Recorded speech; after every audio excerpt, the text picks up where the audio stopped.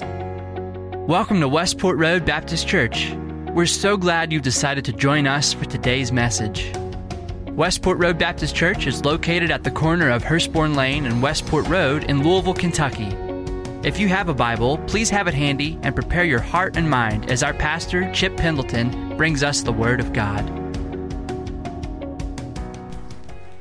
You know it's a special day when I wear a coat and a tie in the contemporary service, so it must be Mother's Day. Hey, we want to recognize a special group of people that are here today. So if you are here and you're with your mother, will you raise your hand? All right, those are the good children, okay, that you see out there right now. Thank you all. Wow. All right, we can go on now. No, just kidding, just kidding. There are two groups of people that we want to certainly remember today. And the first is if you are here today and you've lost your mom. That's a group of people that often have very mixed emotions on a day like this. And so we just wanted to recognize you today. And if you're here and your mom is no longer with us, we want to recognize you and have a special prayer with you and for you. So if you would just stand at this time, and we're going to have a special prayer for you all. You look around the room, you see so many people that are standing. I'm one of them. And let's have a special prayer for everyone standing. Dear Lord, we thank you for the mothers that are represented by the people that are standing here. A lot of them would give anything just to be able to hug their moms and to be with them one more time. And we just thank you for not just the memories, but the life that we have, the things that we've learned, the people that we are because of them. And so we just remember with fondness and with love, and we thank you for giving us the mothers that we had. And in Jesus' name we pray. Amen. Thank you all. Well, second, we want to recognize another group of people that are here, and that is all of our current moms that are here. So if you're a mom, would you stand and remain standing for just a second, please? So this is a great group of people.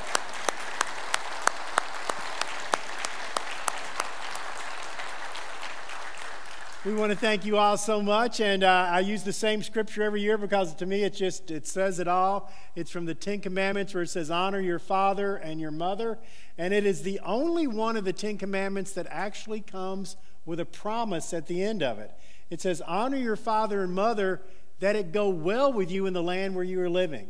It's the only one that says, hey, if you do this, it's going to go well with you. So the family is the basic bedrock foundation of what all of society was made by God. So thank you to all of our moms. We have a special prayer for you all at this time. Dear Lord, for all the moms that are standing here right now, we just thank you. We thank you for what they mean in the family, the long hours, the headaches, the love that they poured out in every different stage of life. We have moms here with newborns, moms here with adult children, and for every stage, dear Lord, we just pray wisdom, we pray encouragement, we just pray blessing upon them, and more than anything, we just pray that as a church, we recognize just how important and valuable they are, and we thank you for the moms that are standing here today. And in Jesus' name we pray. Amen. So thank you, moms. We appreciate that. Hey, as we think about Mother's Day, we're starting a new sermon series called The Family Circus, where the family is really like a circus, and we're going to be talking about all the problems and troubles and everything that goes on in our families, all of the challenges that we have over the next 6 weeks or so. And so you'll be looking forward to that, I'm sure. And we're going to start over in Deuteronomy chapter 6. Deuteronomy chapter 6. We're going to look at that whole chapter if you want to turn to that and keep that with you as we go through it. But families can be a little bit different. Anybody here agree that maybe your family is a little bit different? Yeah. Every family is just a little bit different. And if you think the other family isn't, you just don't know them very well.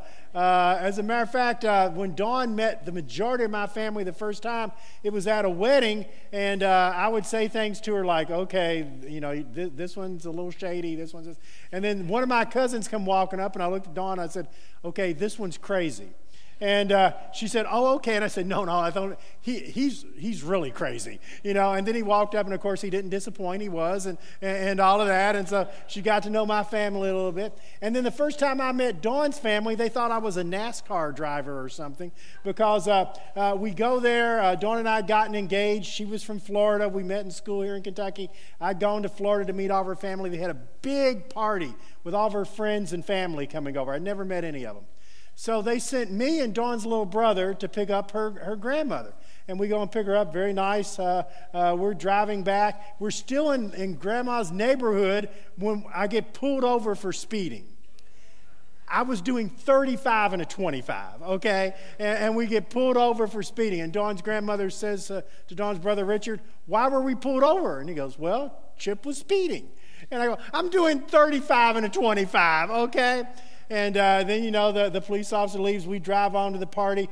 We walk in. Everybody turns around to see this handsome, dashing young man from Kentucky that Dawn has brought back with him.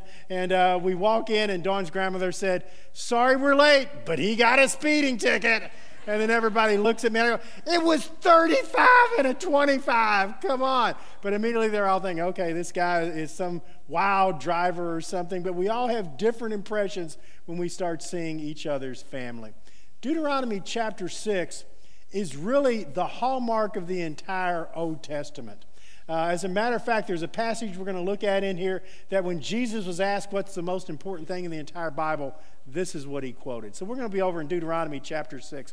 And the first thing we see is this. To have the best family possible, you need to realize that God is the one that's in charge. To have the best family possible, you need to realize that God is the one that is in charge. Now, if you've ever been to a circus, all these different acts, all these different things going on, and if it's like a three-ring circus, the old three-ring circus, there's different things going on everywhere, and somebody's got to keep all of this chaos in order. And the person that keeps all the chaos in order is the ringmaster. And the most famous ringmaster of all time, who was it? Anybody know? P.T. Barnum. P.T. Barnum was the most famous ringmaster of all time. There's P.T. Barnum right there with Tom Thumb. And P.T. Barnum, I looked at it and I said, he really is the spitting image of Hugh Jackman. The two look exactly alike. No wonder they cast him in those roles or something. But P.T. Barnum, who coined that phrase, there's a sucker born every minute. That's how he ran his circus there and everything. He was the consummate ringmaster. So when it comes to your family, who is the ringmaster of your family? Now, there may be a lot of different answers. Some people would say, well, the ringmaster of our family is Dad, or at least Dad thinks that. And Dad thinks, I'm large, I'm in charge, I say what's going on, I'm the dad. You're only fooling yourself, Dad, okay? Nobody thinks that but you. And so then people say, well, if Dad's not the one in charge, who's in charge? And we go, well, okay, then Mom's the one that's really in charge. She may let Dad think he's in charge, but Mom's really in charge. And you know the old saying, if Mama's not happy, nobody's happy. Mom's the one that's really in charge. But really, it's not Mom or Dad that's in charge. In most families, guess who's in charge? The kids are in charge. They are definitely in charge. The kids are stronger-willed. They're more determined. They're never going to give up because they know if they don't quit, they're going to get their way. And after you give in a few times, they think they are weak and I will conquer them. And they do it over and over again in your life. Sometimes it's through tantrums. You'll be in the line in Target, and they will throw themselves to the ground and go, I want a toy! And everybody's staring at you, and you're going, it's the worst parenting move I can make to buy them a toy, but if they will shut up, I'll buy them 3 of them. That's just the way it is. Sometimes they go the sweet route trying to get you. That's what Andrew would do. Andrew, our son, would do something wrong, and Dawn would go, Andrew! And he'd turn around, I love you so much, Mommy. And he would go that sweet route right there, that was there. But the kids are the ones that seem to be in charge. But the truth of the matter is, for our families to be successful, the ringmaster needs to be God. Let's look at the first 3 verses of Deuteronomy chapter 6. It says, now these are the commands, the decrees, the laws the Lord your God directed me to teach you to observe in the land that you are crossing the Jordan to possess, so that you, your children, and their children after them may fear the Lord your God as long as you live by keeping all of his decrees and commands that I give you, and you will enjoy a long life. Hear, Israel, be careful to obey, so that it may go well with you, that you may increase greatly in a land that flows with milk and honey, just as the Lord your God of your ancestors has promised you. So to boil verses 1 through 3 down, basically what Moses is saying this: if you want to have a prosperous and happy nation, if you want to have a prosperous and successful and blessed family, it starts with following God and God's laws and God's decrees. God needs to be the center of everything. And if God becomes the ringmaster of your family, he says at the end of verse 2, you will enjoy a long life. In verse 3, he says, it will go well with you. You will increase greatly. You'll live in a land of milk and honey. So if God is the ringmaster, it sets the tone and the foundation for everything else in the family. God needs to be the one that's in charge of our crazy family circus. So with that in mind, we're going to go through the rest of Deuteronomy chapter 6, and we're going to look at 5 principles for creating a stronger family. We're going to go fairly quickly, but we're going to look at 5 principles for creating a stronger family. So let's jump right into it, because you all want to go to lunch with Mama right now, okay? So we're going to get this done. The first thing we see is this: we need to teach our children that faith is about a relationship with God and not following the rules. It's about a relationship with God and not following the rules.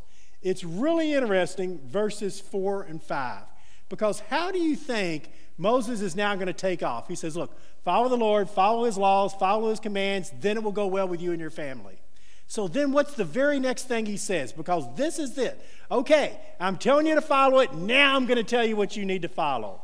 And look at what he says in verses 4 and 5. Hear, O Israel, the Lord our God, the Lord is one.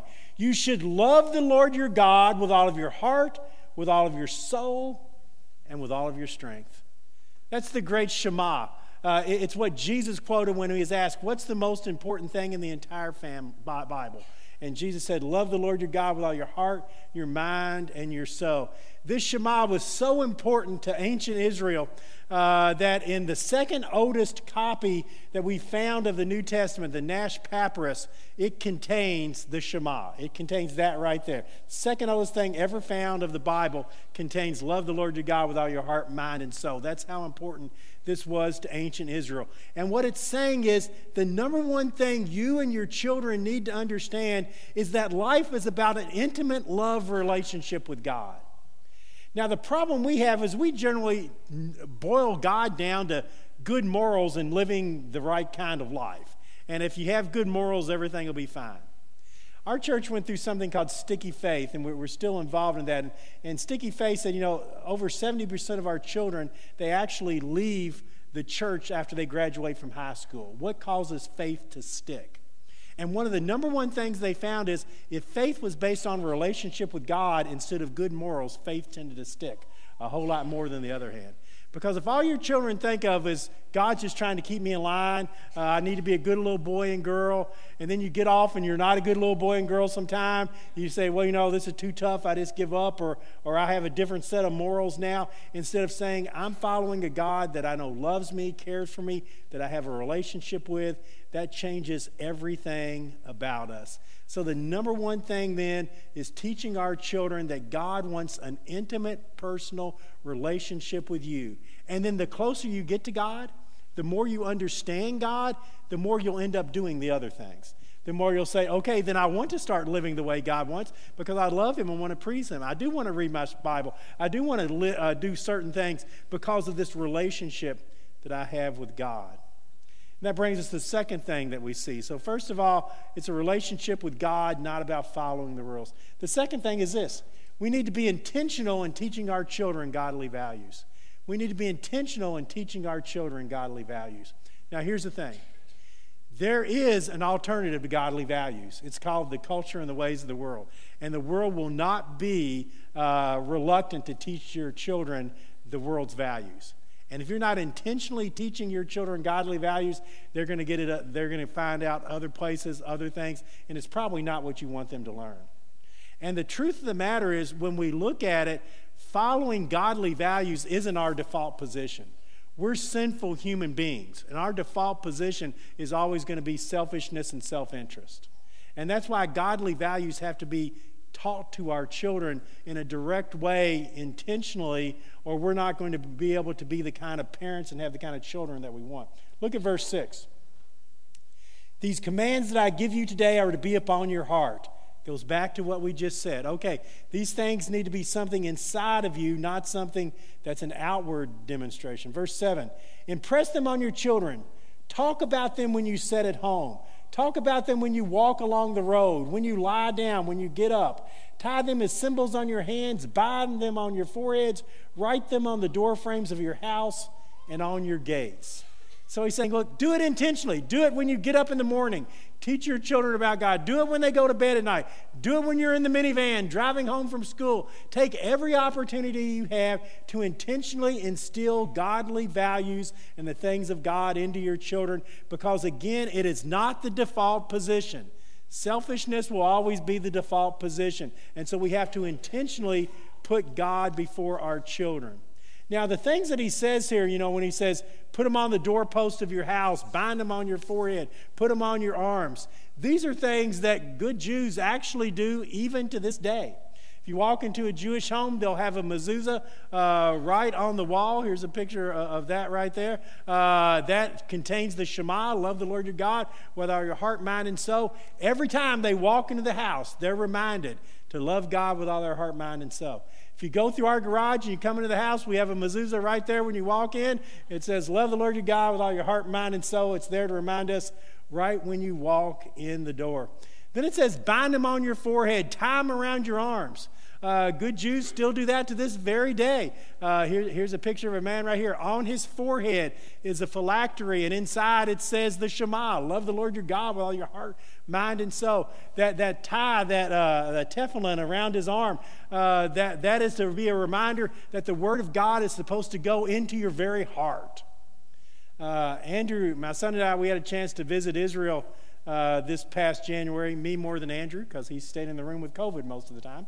But the last day, he and I went through Jerusalem. We went to the Western Wall, and you can actually go inside the Western Wall, under the wall, and see the foundation of it. And we went in there, and there was a big group of people worshiping. And when I walked in, a guy immediately walked up to me and started putting the tefillin around my arm. And, Andrew, I was like a deer in the headlights trying to figure out what was going on. Andrew's laughing, and he's putting it around. And he says, do you know what this is? And I said, yeah, but I think it's okay if you don't put it on me or something, like that and everything. And then he starts taking it back off. And I said, well, yeah, you can put it on me. And then he starts putting it back on. And I said, all right, maybe we should just call a truce here, or something like that. But that's still important. They take that literally. So what they're trying to remember is you have to intentionally keep God before you all the time. And so that's the next thing we need to teach our children, intentionally, the things of God. The third thing we see is that you need to make God a priority in your family. Not just do it intentionally, but it needs to be a priority. Look down to verse 13. Fear the Lord your God, serve him only, and take your oaths only in his name. Do not follow other gods, the gods of the people around you, for the Lord your God is a jealous God. His anger will burn against you, and he will destroy you from the face of the land. Do not put the Lord your God to the test as you did at Massah. Be sure to keep the commands of the Lord your God and the stipulations and the decrees that he has commanded you. And so we're told here again, this needs to be a priority. The default position will always be to go away from God, and you need to make God a priority. It's intentional. It's a priority. Do your children see you reading your Bible? Do they see you making big decisions with God? Is it a priority? When we lived in Owensboro over 20 years ago, I remember that in the Little League Andrew played in there. The first year that we were there, they decided to go to Sunday baseball or Little League games. And the game started at 10 in the morning. And so I just told the coach, I said, there's no way we can do it. I'm a pastor, Andrew's going to be at church, and we can't do it. Well, the second week, every Sunday game was canceled. And I said, why was every Sunday game canceled? And they said, because every game in Owensboro Little League was a forfeit because nobody showed up. And so they canceled all the games on Sunday morning that day. You don't see that happen much 20 years later or something like that, but it was just parents saying, no, we're not going to do it. We're going to do that. There's a different priority. You need to make God a priority in your family. The fourth thing that we see is not only does God need to be a priority, you need to model your faith and be a good example. Your children are going to learn more from what they see you do than what they hear you say. You can tell your children all kinds of stuff. They're going to learn by what they see you do. Look down to verse 18. Do what is right and good in the Lord's sight, that it may go well with you, and you may go in and take over the good land the Lord promised on oath to your ancestors. He will thrust out all of your enemies before you, as the Lord has said. Be careful to do what is right and good in the Lord's sight, and then it's going to go well with you. Your children need to see that you are a good example, that you live out what you believe. Do your children see you reading the Bible? Do they see you praying? Do they see you making big decisions by going to God? Do they see you helping other people who are less fortunate than you are? Do they see you caring about others? Do they see you forgiving people when they don't deserve to be forgiven? Your children are going to learn by how they see you act and what they see you do. Again, in that sticky faith research that we've looked at, one of the things they said was that if the parent just sends the children, only 6% of the children will stay in church after high school. If the parents don't come with them, they send their kids to church every Sunday, 6% stay in high school. If in a two-parent family, only one parent brings them and one stays home, about 35% of children will go and stay in church. If both parents bring their children, 75% of children will stay in church their entire life. Those are overwhelming numbers. Now, if you're a single parent, it's a much different situation, and the stats are much more in your favor if you're bringing your children. But in a two-parent family, 75% their children will stay in church their whole life if both parents bring them. Why? Because it is an example that kids are seeing and they are learning from. And so your kids need to see that and learn from it. Your kids need to hear you say that you're wrong every once in a while. Dawn and I may not have been the greatest parents in the world, but we were never bashful to tell our kids when we messed up. And we messed up quite a bit because, parenting is an imperfect art, if you haven't found that out yet. And so we would just get down sometimes and say, hey, I was wrong. I messed up. I shouldn't have done that. You were right and I was wrong, And so the kids need to hear that from you. They need to see your example more than anything else. And then finally, the fifth of the things is to take advantage of teachable moments. Take advantage of teachable moments. There will be times in your children's life when they're willing to listen to you and they're willing to hear things that have to do with God and the world in ways they never were before. Maybe they had a bad time at school and somebody hurt their feelings. Maybe they've had a fight with their best friend. Maybe they got a bad grade in school or they got cut from a ball team or something like that or whatever. And there's going to be a teachable moment where they're able to listen to you where they normally wouldn't. Look down to verse 20. In the future, when your son asks you, what's the meaning of the stipulations, the decrees, and the laws the Lord your God has commanded you, you will tell him, we were slaves of Pharaoh in Egypt, and the Lord brought us out of Egypt with a mighty hand. Before our eyes, the Lord sent signs and wonders and great and terrible things on Egypt and Pharaoh and his whole household. He brought us from there to bring us and give us the land he promised on oath to our ancestors. There will come a day that says your children's going to ask you, what's going on with these things? Why are we doing these things? That's the teachable moment, and then you have to be ready with the answer. So look for those teachable moments. It may be in the minivan coming home from school one day. It may be, as you're sitting around the dinner table and the kid just suddenly, that ice facade melts away and they say something and you say, okay, this is one of those teachable moments. I need to jump in there. I remember Andrew, when he was in his last time of playing Babe Ruth baseball, he'd gone from Little League into Babe Ruth. And every year from the first year of Little League on up, he'd made the All-Star team. And he made it the last year. And I remember he came home and he said, Dad, I made the All-Star team, but I don't want to play. And I go, why don't you want to play? You played every year. And he said, well, I don't want to play because I just want to enjoy my summer. And high school basketball will be starting up in a few weeks, and I just want to concentrate on basketball. I don't want to play baseball, but I'm afraid if I don't play baseball, it'll disappoint you and it'll disappoint Grandpa. What do you think? And so I just told him, I said, look, Andrew, if you don't play Little League, I don't get the shirt that says All-Star Dad. And I said, you've got to have some priorities here, kid. That's the way that it is. It was one of those teachable moments. And even though that's what I wanted to say, what I actually said was, you know what, I could care less if you ever play any sport or anything else. It doesn't make me any prouder of you. I love you with all my heart, and I just want you to be happy. And if you don't want to play any more baseball this year, then don't play any more baseball. And your grandfather's going to feel the same way. We just love you.